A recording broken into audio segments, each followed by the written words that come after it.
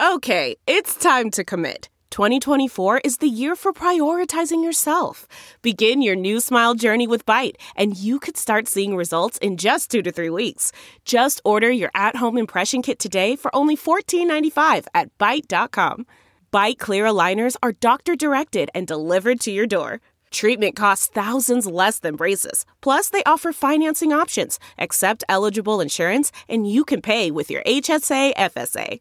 Get 80% off your impression kit when you use code WONDERY at Byte.com. That's BYTE.com. Start your confidence journey today with Byte. Man, that sunset is gorgeous. Grill, patio, sunset. Hard to get better than that. Unless you're browsing Carvana's inventory while you soak it all in. Oh, burger time. So sit back, get comfortable. Carvana's got thousands of cars under $20,000 just waiting for you. I could stay here forever. Carvana, where car buying meets comfort, meets convenience. Download the app or visit Carvana.com today. Hey folks, we've got a great show for you this week that we taped back in mid-April of 2020 when the pandemic was still in its relatively early stages, and we thought that the film that Jeremy and I discussed with our two guests was just about to be released. Obviously, COVID had other ideas. That didn't happen. Along the way, COVID had other ideas, and that didn't happen. Though, at long last, it has been released in China, and it is doing fantastically well there.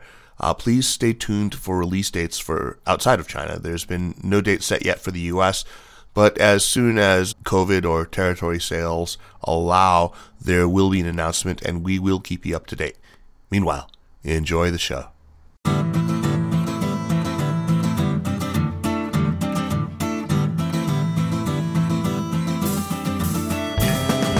Welcome to the Sinica Podcast, a weekly discussion of current affairs in China, produced in partnership with SupChina. SupChina is simply the best way there is to keep on top of all the important news coming out of China with our indispensable daily newsletter, website, and growing range of podcasts and videos. It's a feast of business, political, and cultural news about a nation that is reshaping the world. I'm Kaiser Kuo, coming to you today from my guilt-inducingly genteel lockdown in Chapel Hill, North Carolina.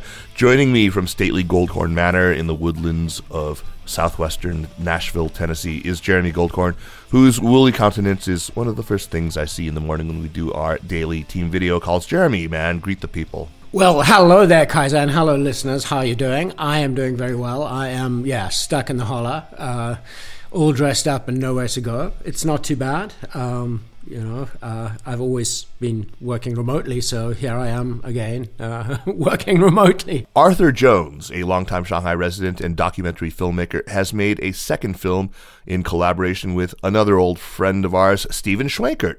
Longtime listeners to Sinica might remember that about 7 years ago we did a show with Arthur and Steve about their previous film, which was directed by Arthur, and about the work of Steve.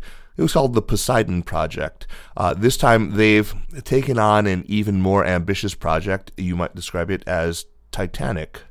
So this film, which again features Steven Schweikert doing his nautical sleuthing thing, is finally maybe going to be released in theaters in China soon. The film is called The Six, and it's about the search for the 6 Chinese men who survived the sinking of the Titanic on the night of April 14th, 1912. Along the way, as good documentaries do, it illuminates whole sociopolitical contexts, the whole thing of the time. Before you know it, you realize that you're watching a really important work about an often overlooked facet of the Chinese immigrant experience. And as you watch it, you also realize how relevant it is to today when we are experiencing a different kind of yellow peril in certain Western countries, particularly the US. Anyway, we are delighted to have Arthur and Steven with us from Shanghai to talk about the film. Gentlemen, welcome back to Sinica and congratulations. And it's been, 7 years since we last saw each other, has it, Arthur? Thank you, guys. Thank you. Yes, I can't believe it's 7 years. Yeah, that's it's felt like less than 7, but yes, it is. It's probably 7. Most of which time we spent making The Six. So indeed, it's wonderful to be back. First of all, we should warn you guys that there are spoilers here. We should also mention that as of the date of recording here, 3 of the 4 of us have actually seen the film, but one of us, the guy about whom the film actually centers, Steven, has not seen it. with kind of characteristic Swankersian piety. He is saving himself, as it were, for opening night. I just made up that adjectival form, Schwenkersian. I like that. Stephen, if I may ask, what the flying is that all about? Well, I mean, it's, of course I was there. Of course I know the story. Of course it's not going to be spoiled for me. But, this ultimately is a project in two forms. It's a documentary film, which is done and in the can and awaiting release. And it's also a book, which, I'm let's say about halfway through. So, I still want to be surprised. I still want there to be an element of, I've seen a cut of the film, but I haven't seen the cut. So it's, it's still sort of a final, come on, I want Arthur to surprise me. I want to see what, I may be in the film, but it's not my film. It's Arthur's film. Right. Just as, his work appears in the book, but it's not his book. So, it's kind of nice to have that tiny little bit of reveal, how did you finally put it together? And I think it also shows that, probably Arthur has one take on the story and I have a different one. Yeah, we'll have to ask you about that. Let's see how it comes out. Mm-hmm. Let's start with the idea for the film itself. I know it's been many years in the making, really, because we first talked to you about this quite some time ago. It's been an epic journey from the time I think that Kaiser and I first knew about this project to today, where now at last you are about to release it, and in the meantime the entire cinema industry has changed. We've had COVID-19, the whole world is different. Just can you talk, Arthur, a little bit about the journey from conception through this torturous birth to where we are today? Well, the journey of the film was a strange one, because when we started out, of course, like most documentaries, we thought it was going to end up on TV. That's the sort of natural home of documentaries. But things changed a bit a few years ago, and people began to speak, in China at least, about releasing releasing documentaries in the cinema more than they have done in the past. And so we started, this was about 2 years ago, we started down the route of thinking, well, how do we make this work on the big screen? What do we do to make it more epic? What do we do with the music to make it fill that space more? And so that's always been it was fantastic when we thought that might happen. Of course, now everything's changed, but in a sense, nothing's changed, because we're just sitting around waiting for it to get released here. And in the meantime, we have our distributor here who's going to put it out in theaters in China. And then for the rest of the world, we have an international distributor who is looking at the more normal way of doing it. They're taking it to TV channels and they're trying to get it on VOD and all that kind of stuff. So it's going to come out. As for whether it will work in China and in cinemas, I think no one knows right now. It's a very, very strange situation. They tentatively started to reopen a few cinemas a couple of weeks ago, and then they shut them again. And I suppose no one wants to be the first film to come out. So we're sort of in that we're in that situation where we're thinking, well, maybe it's a month, maybe it's 2 months. We just don't know. Arthur, did you have a particular audience in mind when you made the film? Was it intended for the North American audience or for mainland China? Was it, for Chinese in diaspora? What did you have an audience in mind? No, I never think. I've been asked many times by film people here and distributors and people, this is for a Chinese audience. Oh, this is going to work in North America, or this is Chinese Americans are going to love this. I don't really like, for me, it doesn't really work in those terms, because I just make the film until it stops looking painful and awkward to me. I keep cutting it until it's no longer a painful thing to look at. It's sort of selfish, but I think you can only really cut these things for yourself. Oh, I understand that all too well. It's exactly the same approach we use when editing this podcast. It's the avoidance of pain. I think it runs behind all of these things. It's just you don't want it to feel bad on the screen. So I wish I knew who the specific audience was, but it doesn't really work that way for me. Well, when we started out, we did Poseidon, 6-7 years ago, and we were really happy with how it turned out, both the book and the film. And, we had so much fun working together and doing it. Arthur and I have known each other for over 20 years, but, there was just no real occasion for us to work together except at That's Shanghai once or twice, way back in the day. And, but we knew each other, and we just didn't happen to live in the same city, but, we'd see each other from time to time. And so, Poseidon came off, and that was great. And so then it kind of pointed towards, well, what are we going to do next? And, I have such a roaring social life that I spend most nights like searching the internet for information about shipwrecks. And, there was sort of a ready-made Shanghai shipwreck story to do. I mean, big disaster, big mystery, huge loss of life. And also because we had done so much travel during Poseidon, I thought, well, gee, it'd be kind of nice for Arthur and his crew to, do something that's in their backyard. It'll save some money, and, it'll be a little easier that way. I could spend some time down there. And but more than anything, it was just a really, really compelling, interesting story. The one tricky bit was that, it takes place against the backdrop of the Chinese Civil War. And it's sort of like, well, if we're going to do this for, let's call it an international audience, not necessarily just a Chinese audience, but if we're going to do it for an international audience, how do we tell this story without, just doing like so much background on the Chinese Civil War and all that? And I, for me, I just thought, well, that's easy. We're just gonna compare it to Titanic, because Titanic is the shipwreck that everyone knows. And wait, what's the ship that you're talking about? The Shanghai shipwreck? It's the SS Jiangya. It's spelled. It's more familiar in the way Giles as Kiangya, Kiangya. Right. Just making sure. Yeah, and so we started looking into that, and then so I went and got my Titanic books off the shelf, and A Night to Remember, and all the classics. And I started to kind of poke around online, and I think I used the secret Explorer search terms Chinese and Titanic, and things started to pop up. And I think like at some 3 o'clock shipwreck rabbit hole, I think I had stumbled upon this listing before that there were Chinese on board Titanic, and like everybody else who looked at it, I looked at it and said, "Gee, there's almost no information there. Okay, forget it, move on." I just thought, but like, who are these guys? Like, what happened to these guys? Like, why do we know? Why don't we have more information about them? And so, instead of just sort of clicking somewhere else, I just started to read what was available. Wait a second. There were 8 guys. There were 8 Chinese men on Titanic.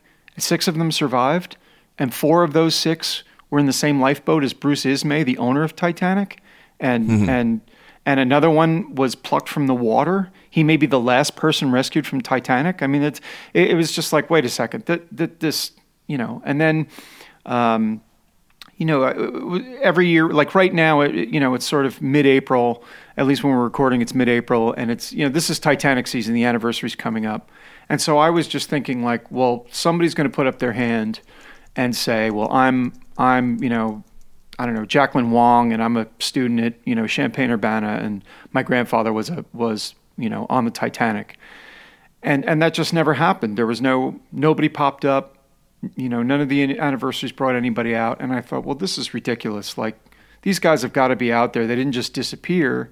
Right. And then there was the little tricky bit about trying to convince Arthur that was a better story than the one we were working on. Yeah, and that's what I was going to ask Arthur. Arthur, how compelling did this seem to you at first blush? I mean, first of all, I pushed it back because I thought, I don't want to make another maritime history documentary straight after the last one. It's not really my area. It's Stephen's area. So initially I thought, well, maybe there's something else we can work on. I liked the Jiangya story we were looking at for a while. And it was Titanic. It just felt unwieldy and big and really covered by other people. It didn't feel like something fresh. And it took a while. I spoke to a guy from PBS, I think at a film festival, and briefly mentioned it to him. And he said, well, you've got to do it. I mean, it's like a new Titanic story. How many new Titanic? I mean, everything's been covered.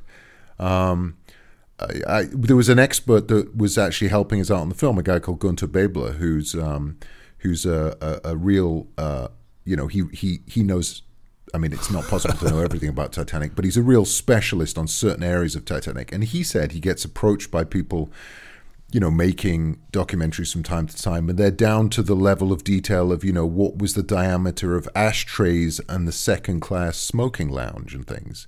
I mean, there's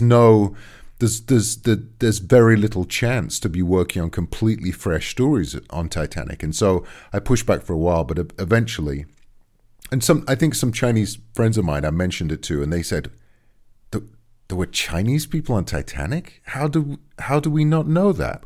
Right, I mean, because like the 98 James Cameron film, and by the way, James Cameron is a producer of your film and is featured in it.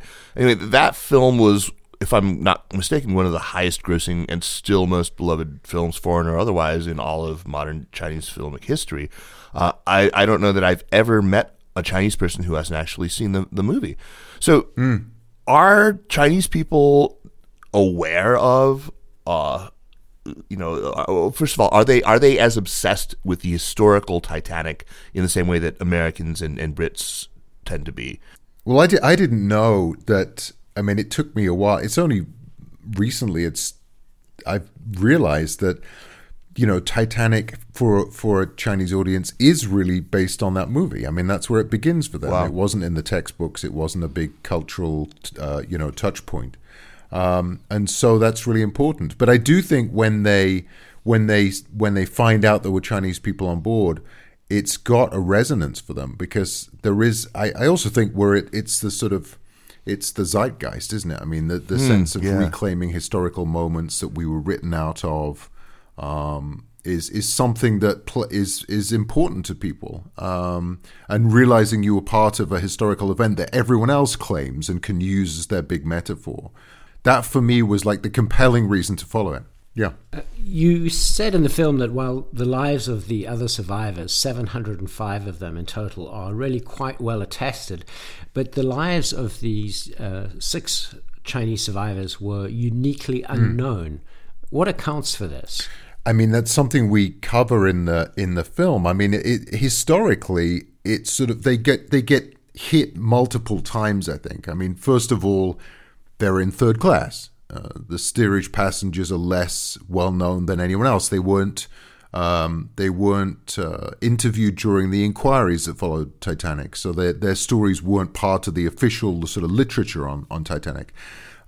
Secondly, they most likely didn't speak English. Certainly at the time, if they did speak English, it would have been fairly minimal. Right. They weren't picked up the story wasn't picked up in the press, except, as you'll see in the film, there's a few negative stories get picked up about them. So even if they'd been aware of the story, you can feel, if they'd known that those stories were written about them, you can only imagine that they just want to run away from that. That would be something very hard to combat with the lack of power. And then, of course, just historically, that moment, the 1910s and 20s, was the moment, in a sense, where Chinese people were least welcome. Certainly in the US, in North America, in Europe, in Britain. It's a time when they just weren't welcome, and so their story was never part of it. But even in China, I think it's not in the film, but about 20 years after Titanic, Professor Cheng Wei, who was very useful to us in the film and explained a lot of the cultural background to why things worked out the way they did at the time.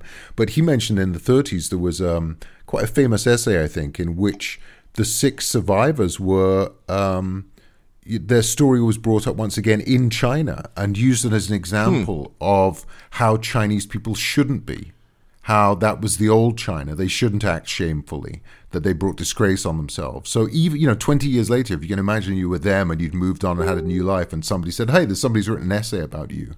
There's this constant refrain about either they're worthless and not worth remembering, or if they are remembered, it's for doing things that are negative.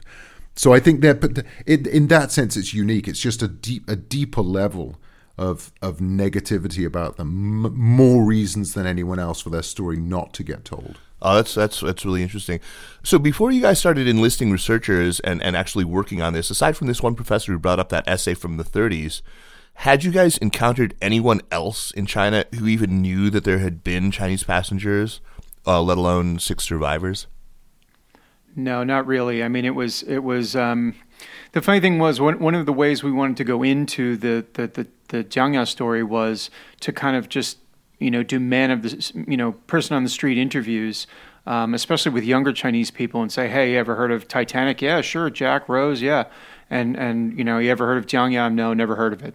Wow. So I mean, the fact that the story loomed so large, you just would think that more people somebody would have stumbled on it, and if you really looked around, there were a couple of reporters from Sohu that had taken, they had definitely done their homework. They definitely found some of the documents, but nobody had it, nobody anywhere had advanced the story beyond. They arrive in New York, they get on another ship, they leave, that's it, they disappear.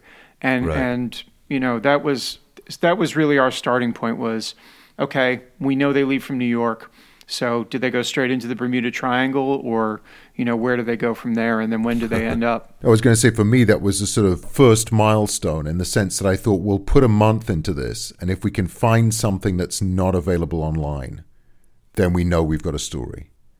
And if we can't, then I think we're going to have to let it go. Because, I mean, if you'd find people online on bulletin boards and some of these, Titanic discussion websites and things, and people would say, oh, what about the Chinese? Oh, well, there's nothing known about them. I don't think we're going to find them. There's all sorts of reasons why they can't be found. Their names are impossible to work out. They don't relate to Chinese versions of their names. And you'd have these, and you'd sometimes even have Chinese people would turn up, or people from overseas Chinese, right. Chinese Americans would turn up and say, well, we'd love to know more, but there's no way it could be found out. And so I had this initial thing where I thought, well, there's got to be something we can either correct in the record, or we can find something new. And that first month was crucial. And we ended up finding a couple of really great things. Yeah, you found one important thread to pull on, and we'll get to that in a bit. So, in some ways, this is not even so much a film about the 6 survivors of the Titanic, but this film about this crazed, obsessed American writer with this, in the best sense, manic genius drive to track down the true story of the 6. I mean, that's where the real tension comes, and it draws you along because you kind of feel that you're almost becoming part of this research team that is being pulled along by this crazy guy, right?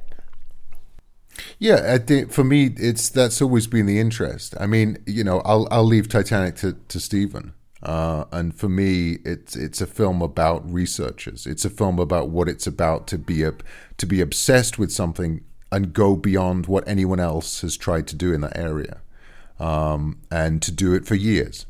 I'd never say it like that, Jeremy, but yeah, no, I mean, it's the point. The point is, I think that somebody said to me early on, I think we were pitching the film somewhere, and someone said to me, oh, it sounds like you're making a cross between Catfish. I don't know if you've ever seen that documentary, Catfish, and Who Do You Think You Are? The family tree sort of, it's somewhere in the middle. And I always thought the Catfish bit of it was the fact that in Who Do You Think You Are, that very well-known sort of genealogical series where celebrities find out their family background, they do it with researchers. It's all about the reveal in the room where the experts tell the celebrity, what their background is. I wanted to be with the researchers, finding out how they dug into this. That's always what fascinated me. So I thought, well, the principle here is stick cameras in the room and then watch them do it. But of course, the downside to that is you shoot hundreds and hundreds of hours of material, and you're looking for just the moments when they find things. Well, there was a lot of that. I mean, there was a lot of that. So then there's then my editors jump on my back because we get to post. We're starting to cut the film, and would we still have the obligation to make a story, to create tension and to play out a storyline with a little bit of an arc and things, and it's there. I mean, we feel it within us. Stephen and I, went on this journey, and the rest of the researchers and all the production and all the rest of it went on this huge journey. But it's the trick is, how do you express that in a film? And that's, I think, what you're feeling there, Jeremy, is that sense of joining that team as they do it and trying to be with them when they find something out, and also to be with them for the frustrations, when it's not working out, when Steven's annoyed because something hasn't worked out the way he thought it might. How did you make the connection to James Cameron, and what was his initial reaction to your idea? And did he have much input into the project? So I was lucky enough to meet James Cameron about 8 years ago. I guess it was second half of 2012, thanks to Jonah Greenberg. And, it was just a thing that he was doing in Beijing. And I, of course, wanted to meet him. I mean, James Cameron, whether you like his films or not, he is perhaps the greatest living underwater explorer. So, I mean, I wanted to meet him for that. The films are great, but that part was what really interested me. And at the same time, I also got to meet Maria Wilhelm, who runs his companies. And as we started to get into this, I thought, this is really James Cameron really is Mr. Titanic now. He didn't discover it, right, although a lot of people think that he did. He really is the person that most people associate with Titanic now, more so than Dr. Robert Ballard, who actually found it. And, it just started to seem more and more obvious that he needed to be a part of this. And one of the things that we found very, very early on is that there's a deleted scene from, the late 90s film of a Chinese man floating on a piece of wreckage being rescued. Right. And so that told us, like, within the first month, hey, man, Cameron knew about this, okay? His people did their research. They went so far, not just to kind of make notes on it, but they actually shot it. And you can see, just by watching it, you can see that it's so much like the Jack and Rose ending. Well, you can understand why it's a deleted scene. It's not like, we know what this Chinese guy in the movie, it's just, you're just not going to have two people rescued off a piece of wreckage. It's just repetitive. Right. And so then, it's if you don't ask, you don't get. And so we asked and we asked and we asked and we asked, and then we asked somebody else to ask somebody else for us, and that kind of was it. It wasn't just knocking on the door; it was knocking the right way on the door. And right. In the end, he was really receptive, really helpful, really warm with us, as was Maria. I mean, they were into it, but they're busy people. He's shooting 3 Avatar films at the same time. Wow. And he's just got other stuff going on. I'm sure he gets 50 things like this a day. And, luckily for us, he decided that ours was worthy of his time. Indeed. So let's get to the sort of heart of it. Your film focuses on the search for these 6 survivors. What were these Chinese men, all from Guangdong province, what were they doing on the Titanic to begin with? So they were, there are a lot of myths about them, and I won't bust every single one of them, otherwise there's no point in seeing the film.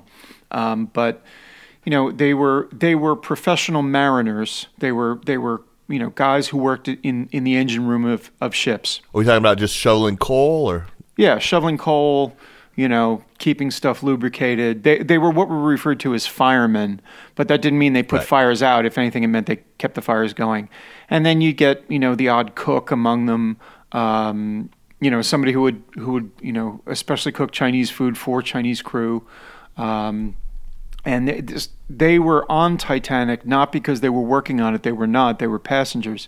But there was a coal strike on in the UK at the time that Titanic sailed, and because it needed so much coal, and because its on-time departure was so important, they had ordered a lot in advance, and at the same time, the White Star Line canceled its other departures. Titanic was not full when it sailed, and they just canceled all their other departures, said, okay, shift everybody over to Titanic. They'll be thrilled that they get on this new ship. They took all the coal from those other ships. And, these guys were essentially being seconded from the European operations of their cargo shipping line over to the North American coast. So it was just they were just being sent across. And, unfortunately, they happened to be sent across on the most star-crossed ship of them all. Right. And so they weren't actually laboring on the Titanic. They were passengers in steerage. Right. That's right. They were passengers. Okay. I mean, it's sort of like deadheading, except that their company had to, because they weren't White Star employees, their company had to pay for their passage. I see. Tell us how you managed to track down the son of one of the men whose name on the registry appears as Fang Lang, and how you wound up in Janesville, Wisconsin. Yeah, I mean that was that was one of our tests sort of early on, and we set that as a kind of goal. You know, would we find descendants? Because it just seemed like that was something that was essential to the memorializing of lots of the other well-known survivors. And so we set off to see what there might be, and fairly quickly, I think Stephen and I came across a forum, an online forum, where someone was chipping into a conversation and correcting things about this Fang Lang. What's your evidence? Guy, one of the survivors, and he'd corrected various things. He'd said you got the age wrong and so on. And at one point he said he's my father. And it just seems so unlikely that someone would be there. I mean, I think Stephen will back me up on this. You've got to bear in mind that, you know, the last Titanic survivor died probably 10 years ago now. Is that right, Stephen? Something like 10, 11 years ago now. Yeah. So their children, the children of Titanic survivors, many of them have died. That there aren't many left of the children. I mean, there are grandchildren who are dying from old age at this point. So the idea there was just someone online, some random guy online talking about my father, it just seemed unlikely. And there was a lot of skepticism towards him. People were quite pushy against it. You know, how do you know? What's the evidence? And very quickly he that's right, and he disappeared. I mean, within weeks. So you could chart this, the conversation that was going on. And actually, as we looked at this sort of fossilized record of that conversation, which I think had taken place in the sort of 2008, 2009, something like that, you could see, you could see people once he disappeared, even in his wake kind of thing, saying, well, that seems unlikely. That's not going to be real. Because people like to claim a connection to Titanic. It's an interesting thing to be connected to, and he didn't offer up many details. And you could see in the fossil record of that conversation, if you like, there were a couple of journalists turned up. I think the ones that Stephen mentioned earlier, these Beijing journalists had turned up and said, "Hey, are you still there?" And tried to entice him back in, but he wasn't around. And so there was a whole period of several weeks where we were trying to work out how we could get in touch with someone who disappeared, who wasn't registered on the site anymore. And we ended up doing it, which is it's recorded in the film, but we ended up doing it, and then began our journey with the Fong family and the time that we spent trying to not necessarily validate the story, because we didn't know if it's true at the beginning, but to work out whether there was anything to what they thought might be the case. They weren't certain either, but they thought there was a good chance that the sort of the patriarch of their family had been this guy Fang Lang. And the central mystery of that, of course, was that his name was nothing like Fang Lang in the life that he lived in America. Because he turns up, being called Fang Wing Sun, right? That's right. Yeah, I mean, as we'll see. He's called Fang Wing Sun. I mean, we don't even go through all the names we found for him, but I think there's sort of 7 or 8 of them that we found in the end. We'll get to why all the serial name changes in a little bit.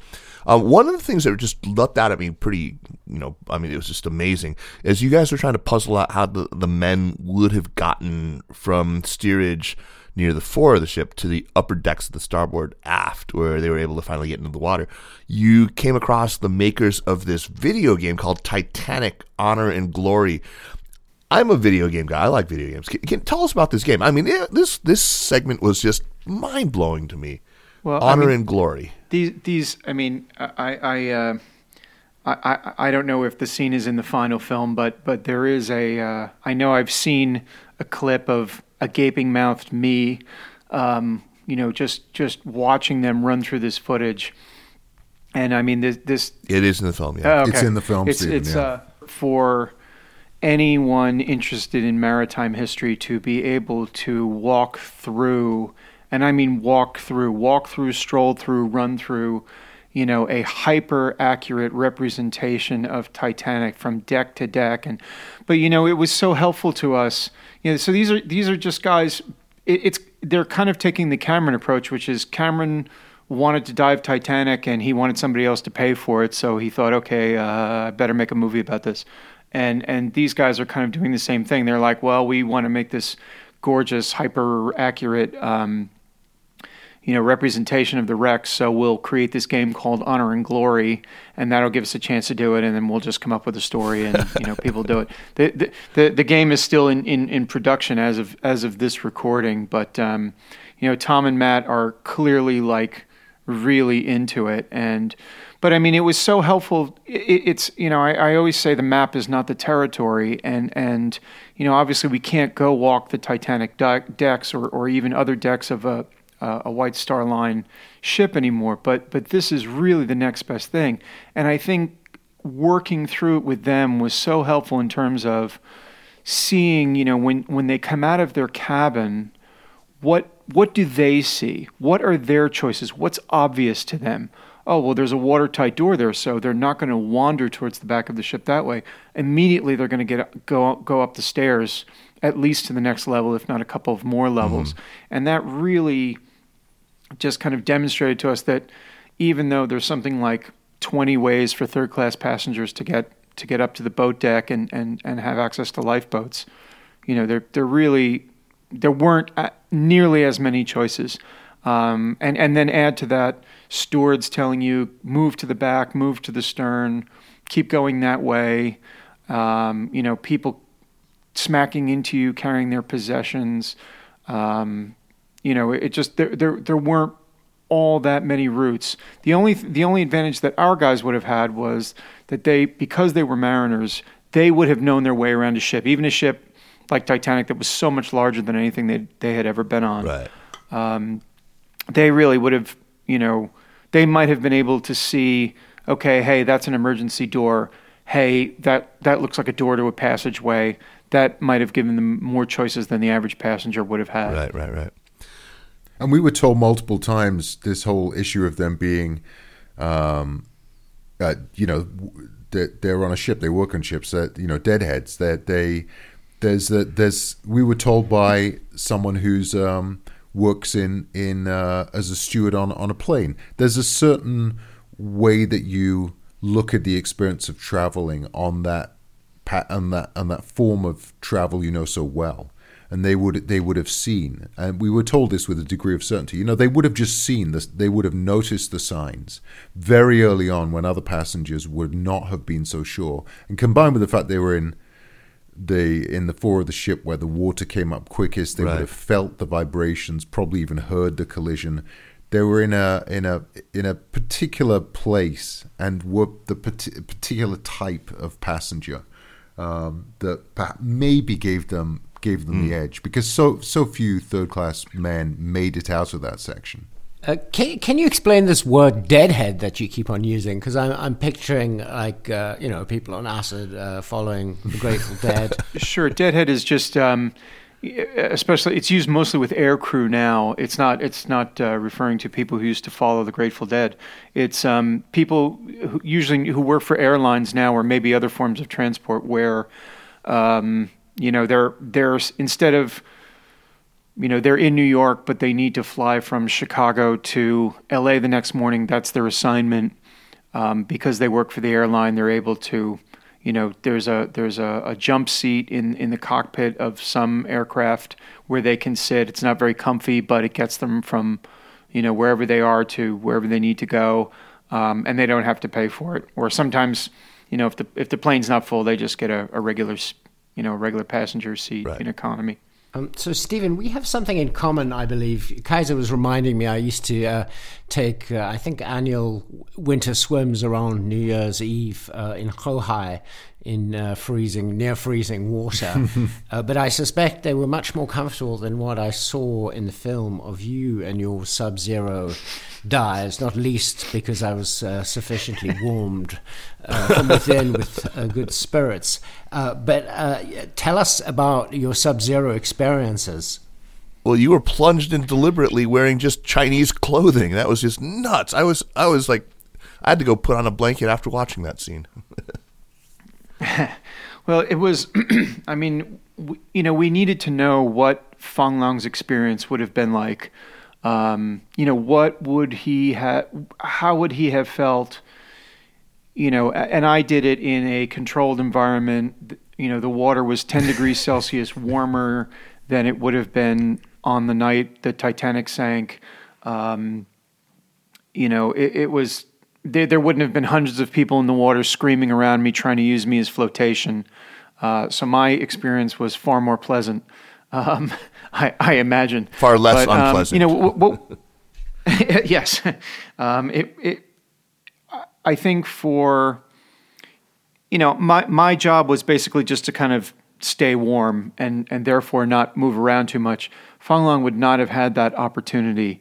He, we think that growing up on an island that he would have known how to swim at least basically. He certainly would have had a life vest. So flotation wouldn't have been a problem for him. But I mean, the biting cold, cold in water versus cold in air is just it's such a different experience. And, he seems to have, that experiment allowed us to see that he would have had probably maximum 15 to 20 minutes of functionality, meaning even if he did get himself to some piece of wreckage upon which he could hoist himself, would he still have enough control of his limbs and fingers? And, that's part of the problem is at the very end, they handed me a nut and a screw and they said, okay, push the nut all the way up the screw, and they timed it. And I'm thinking, I can only compare it to drunkenness. You're signaling your fingers, spin, push. Just couldn't do it, and it's just not getting done, or it's not getting done to the as quickly as it can be done. And then I had to tie a piece of rope around a bit of wood because Tom, our survivor's son, Fong Long's son, always said, he lashed himself to the wreckage using a belt or rope or something. And so, we want to see, would he have been able to do that? And yes, but only if he had been in the water for probably no more than 20 minutes. But it's not something I would recommend. So guys, I'm curious, this is a collaborative project. Did the two of you tend to see the material you were working with in the same way, the archival stuff, the interview material, all the others, or were there differences in how you reacted to the material that the researchers put together, or that you unearthed on your own? Arthur? Yeah, we definitely. I mean, it's there's no compulsion in the way we work for us to agree right. about things, and there were things we definitely disagreed with. We certainly came at their arrival in New York and what had happened there with a different sort of take on what might have happened. I think we ended up more or less in the same place, in terms of how we looked at that. But there were aspects of the story we certainly came up from a different. I mean, and my interest. I of course I was involved in the project. I was pushing research because there were things that interested me. I wanted to be in the film, but my thing was always to try and create right. the story that would work, that would make sure that it worked as a film. And so we needed those moments. I don't know that Stephen necessarily would have put himself in the cold water. I think in the end it was useful to do that. I don't know that we necessarily would have found the Honor and Glory guides, although it turned out to be very useful. And there were things that Stephen was fascinated by that ended up bringing a lot to the film. For example, the reconstruction of Collapsible Sea. Right, I remember that. Was something that Stephen was... You guys did that at an international school in Beijing or Shanghai? That's right, and Stephen set up that... It was in WOB in Beijing, and Stephen set up that whole thing, and I wasn't convinced, but I loved the way it worked out and what they did there. Right, to just see what it would have been like for these four men to be lying there. Why it could have possibly been that some of the witnesses that night didn't see the Chinese men on the boat. Yeah. Well, exactly. It's again, the map is not the territory. I mean, we could have made a tiny little model and stuck some Barbie dolls in there and said, oh yeah, they could have hit, or they wouldn't have hit. But there was just really, we weren't going to know for sure. And one thing we've learned as part of this exploration, let's call it, the Titanic community is really friendly right up until the moment that you challenge any of the orthodoxy. And the moment that you do that, it gets to be a very unfriendly group of people. Yeah. Because they don't like that. Because usually the people who are, your admins and your moderators are the people who have created that orthodoxy.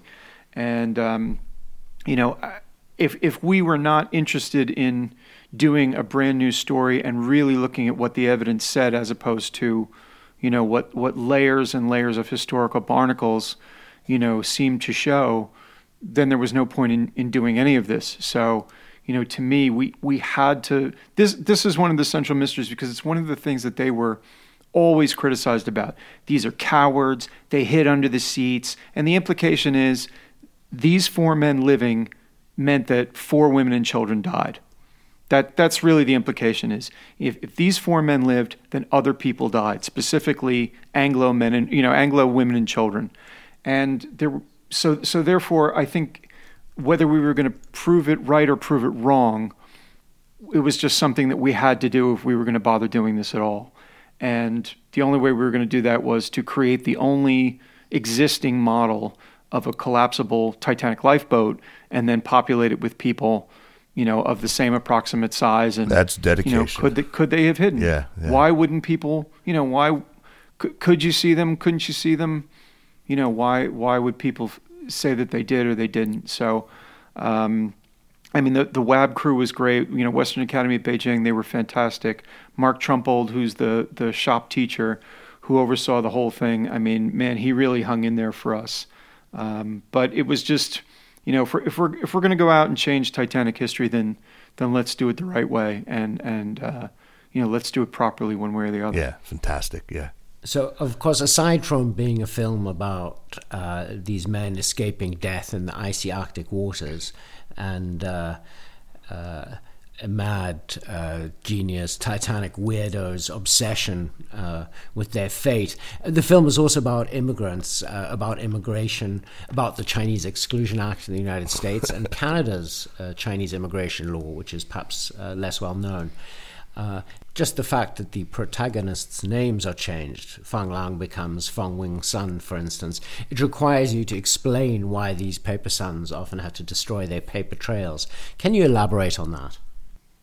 Sure. Well, first of all, you've called me a Titanic weirdo and a mad scientist so far. So that genius. That's cool. That's cool. I'm digging that.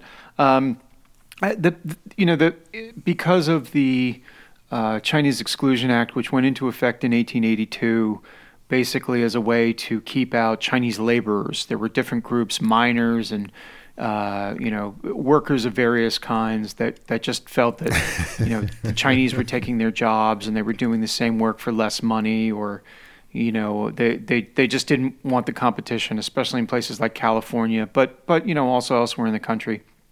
And that, of course, did not stop the desire of would-be Chinese immigrants who, once they started coming in the late 1840s and 1850s for the gold rush, and then they stayed around to do some of the absolutely brutal labor of building the railroads. There was still opportunity for them here, as bitter as it might have been. So then the way forward was to fall into one of the 4 categories that were exceptions to the Exclusion Act. So if you were a scholar or a diplomat, those things were probably, you weren't going to fool anybody doing that. But one of the categories that was permitted was merchants. The United States still wanted trade with China. Gee, how familiar this sounds. But they still wanted trade with China. So if you were a merchant and you were coming here to set up a business and do some trade between the two countries, okay. But of course, that required a little bit of money, and maybe you needed relatives here or in the U.S. And so the way around it was to create a false identity. Maybe you were, maybe your name was Fang Long, but you needed a completely different name. You knew someone from your village who was in the United States. They could say, well, he's my nephew. Your son. Yeah, this is my nephew. This is my son. This is my whomever. There were in the beginning, especially, they were almost always male. There were very few women that were allowed to go to the U.S. They just didn't meet any of the qualifications. Up came this idea of the paper son. So you would, someone would come back from the U.S. On a visit home, and then when they went back to China, they would declare, "Oh, this is my son," and so forth. Obviously, it was kind of like the old Beijing shell company shell game. You had to let your company age for a while to prove that it, was for real or whatever. But then you could say, "Oh, this is my 10-year-old son, my 16-year-old son, whatever." And then during the journey over, obviously it's a ship journey, not an air journey. They would have to learn their new identity. The only thing I can really compare it to now is the witness protection program, where somebody says, okay, your name is John Smith. Your name isn't John Smith anymore because John Smith is going to get killed by whomever. We're going to give you a completely new identity, and you need to know it backwards and forwards. And when you arrived in the U.S., usually it was Angel Island in California. You would be questioned. You'd be detained, there'd be a health inspection, and then you'd be questioned. Okay, what village are you from? You say you're from the Wang family. Well, how far away does the Feng family live? How many steps from your door to their door? Is their house a 2-story house or because this was information that the what was then the Immigration Service had collected over time. They would bring in someone from, your village. Well, there's always a village in Taisan, give them that information. Right. Right. So, and you would have to be able to say, well, oh, of course it's a 2-story house. Oh, well, I live 15 steps from the Fongs, and I guess the good news was that most people seemed to have gotten through. They would read their papers throughout the ship journey, and then before they arrived in San Francisco or whatever their ultimate destination was, they would throw the papers overboard so that there was no record of that. And then they would arrive being, whatever their new name was. And, we were really stuck on the names in the beginning. We were like, what language, what dialect is this? Right. Who's writing these names? They're all 2-character names, or are these just the given names? I mean, we struggled. We probably did a year just on the names. And in the end, thanks to the work of our fantastic genealogists, including the folks from My China Roots who've been on your show, Clotilda. They finally got it. They were like, guys, don't sweat the names, okay? Like, filial piety is important, but getting in the country is like kind of important also. Speaking of getting into the country, one of the things that you did, I think it was generated one of the more poignant moments in the film. You did go to Taishan, which is west on the western part of the Pearl River Delta. And you met a great nephew of Fang Weizun, and he actually recited this poem that his great uncle had composed, which the guy remembers. I wrote this down here: is sky high, sea wide, waves churn and flip. My life was saved by a wooden stick. 3 or 4 friends I find still alive. Wipe away sadness and laugh with delight. I mean, that for me was just amazing. I mean, and what did that feel like when you were there in the room with cameras on, and that suddenly comes out of this man's mouth? Well, it was. I mean, it's just one of those moments. It's one of the reasons that you do this. You start out and you always think it's going to be an A to B journey, and it's A to F, and then F to K, and then K back to C, and then hopefully at some point you end up where you think you were going to end up, or maybe you end up someplace better. But you don't have those moments until you go out. You can do all the internet searches that you like, Right. but until you go out and you meet the people and you see where they're from, and that is the story. That is where the story comes from. Nobody cares about a sunken piece of metal. That's that was not really the story. That was the lead into the story, but that was not the story that we set out for. And I mean, that's right. That's why it succeeds ultimately. Yeah, and it's worth saying on the poem, we actually I held back on having Stephen go to Taishan just so that it would be fresh to him. But the team had been down there. I mean, I'd been down there, I think 3 or 4 times before the time we filmed that scene. And you sometimes think about the way that, films can distort the truth, or, we knew something already. I'd met Fang Xiaoying, the nephew, in that scene, wow. I think 3 or 4 times. And we'd grilled him. I mean, we'd grilled him on everything he knew. And he had never mentioned the poem. Wow. I mean, it was crazy when it happened. He'd never mentioned it. There was nothing about that had come up. We'd asked about letters that had been sent, and we were there on that day in filming, and it suddenly cropped up. And we asked him later and said, why didn't you? Why didn't you tell us that earlier? Why didn't you tell us that? And he said, well, I just remembered it. Remembered it. Well, it's the great summary quote that Stephen gives toward the end of the film that I think sums it up so nicely. Surviving Titanic was not by any means the greatest obstacle they overcame in their lives. Titanic was a bump in the road for them, significant as it may seem. They never gave up. They never gave up on the night of April 14th, and they never gave up for the rest of their lives. And I think there's a lot we can learn from that. Indeed, it is a very inspiring documentary. I hope that our listeners all get a chance to see it in the theater or at home.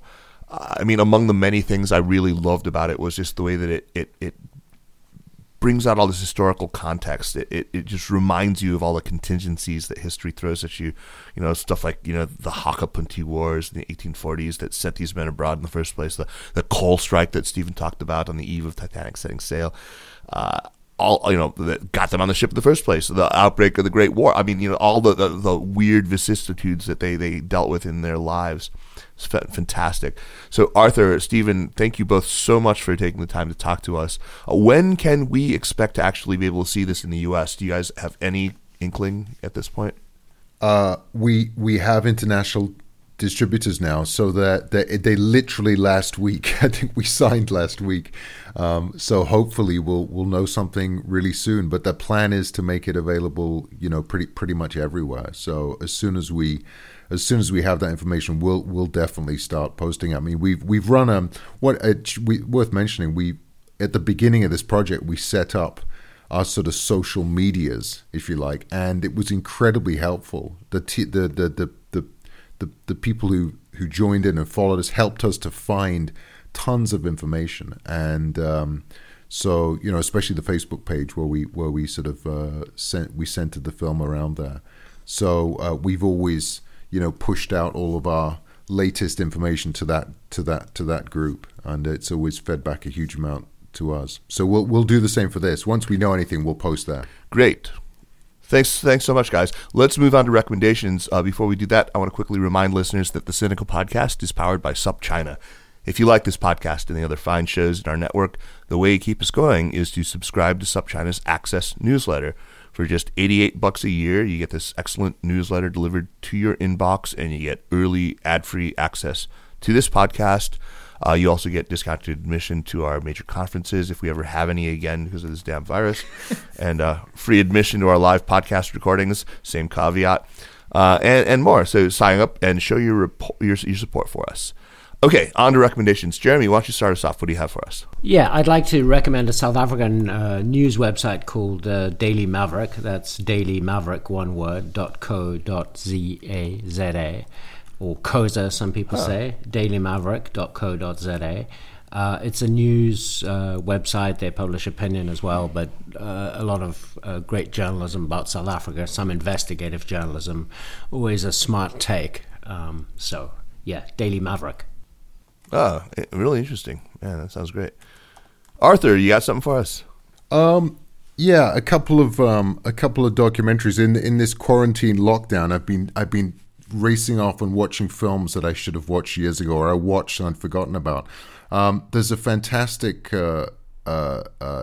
documentary called, in English it's called Still Tomorrow, by the Chinese documentary maker Fan Jian. I think it's called Yao Yao Huang Huang de Ren Jian in Chinese. It's you can find it online. I think it's on the Chinese platforms, and you can buy in other places too. About a wonderful poet who's we follow her journey. Her marriage is sort of falling apart a bit, and she lives in the middle of the countryside. And it's just an incredibly inspiring film about a woman who's sort of trapped in somewhere and trying to get somewhere else. I just love the film, and I watched it again a couple of weeks ago. And the other one is a film that I come back to again and again. It's part of this quirky, I love it, but lots of people don't like it, type of cinema they tend to call slow cinema. And it's called Sleep Furiously. It's this very quiet, thoughtful portrayal of a village in Wales, and about the way that the village is getting older and the kids are leaving. And it's all filmed in these very kind of locked down, still shots of old people talking about their lives, and the postman coming through the village, and the mobile library coming through. And it's hard to do it justice, but it's a wonderful film for a time when we can't necessarily move around as much as we want to, and it's good to just look at things for a long time. Fascinating. Sleep Furiously. The name of that filmmaker? That's right. Gideon Koppel. Gideon Koppel is the filmmaker, and he has a great story. I think he worked in advertising in London for years, and I think he tells the story of sort of suffering from sort of burnout in the big city, and he returned to the village, I think, where he grew up, and shot this incredible film. And it's really worth checking. From your description, it sounds like it might make certain viewers sleep furiously. Yeah, but, okay, Stephen, what do you have for us, man? I'm going to tip my hat to two writer friends who have new books out. One is by Cameron Dweck, Dueck, and his book is called Menno Moto, and it's Menno as in Mennonite and Moto as in motorcycle. And so Cameron is potentially better known to people for writing a book called The New Northwest Passage, where he sailed a sailboat from Vancouver over through the Canadian Arctic and down into Halifax. But for this one he exchanged his sailboat for a motorcycle, and he went out from I believe it's Manitoba, where he's from, and rode his motorcycle all the way down to the tip of Patagonia. Wow. Just kind of hitting, he grew up as a Mennonite. He speaks that dialect of German, and he just kind of hit all the communities along the way to see, are they still around, and are they still thriving? Are they still, do they still speak the language? What customs have they retained? And he's a superb writer, and it's a fascinating project to undertake. And then the other is a sort of a lesser known, I don't really know why, but kind of a lesser known Beijing writer named Isham Cook, who has a new book called Confucius and Opium, which is a series of China book reviews. And he's originally from Chicago. Isham Cook is a pen name, but he is probably one of Beijing's most daring foreign writers. He is not for the politically correct, and his material is not for children, but he is a superb observer. He's also a longtime Beijinger, 20 plus years, and he's got a keen eye both for Beijing life and also for the written word. And all of his books, or certainly this book, is only 99 cents on Kindle. So if you're hearing this and you're still locked down, go grab it now, because it's nice and cheap. But it's a spell Isham for me, Stephen. Isham.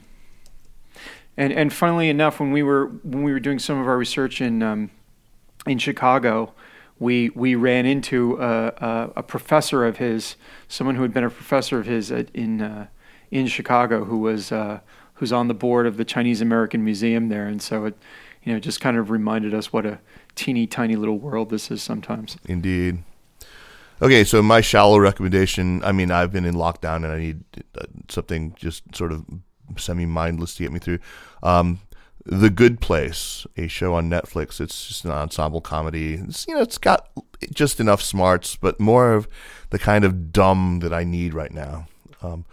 It's got, occasional references to moral philosophy, and that's kind of funny and maybe just cerebral enough to make this guilty pleasure not irretrievably guilt-inducing, but it's in the sort of same spirit as Parks and Recreation or Community. I don't quite put it up there with Parks and Recreation, but it's good. I'm in the middle of the second season, and I think there's 4 seasons, but I'm actually worried that after this, I don't have another good kind of go-to turn off the brain and mindlessly kind of chuckle comedy lined up. So if listeners can hit me with their suggestions, I'd be greatly appreciative. Great, man. Thanks once again. Arthur, congrats. It's such a great film. Stephen, congrats. It's just really enjoyed it. Thank you so much. Yeah, thanks to both of you. Thank you, guys. Jeremy, as always, man. Thanks, Kaiser. We'll talk soon. Thanks, Arthur. Thank you, Stephen. The Sinica Podcast is powered by SupChina and is a proud part of the Sinica Network. Our show is produced by Kaiser Guo and Jeremy Goldkorn with editing help by Jason McRonald. Drop us an email at sinica@supchina.com, follow us on Twitter or on Facebook at SupChina News, and make sure to check out all the other podcasts in the network. Thanks for listening, and we'll see you next week. Take care.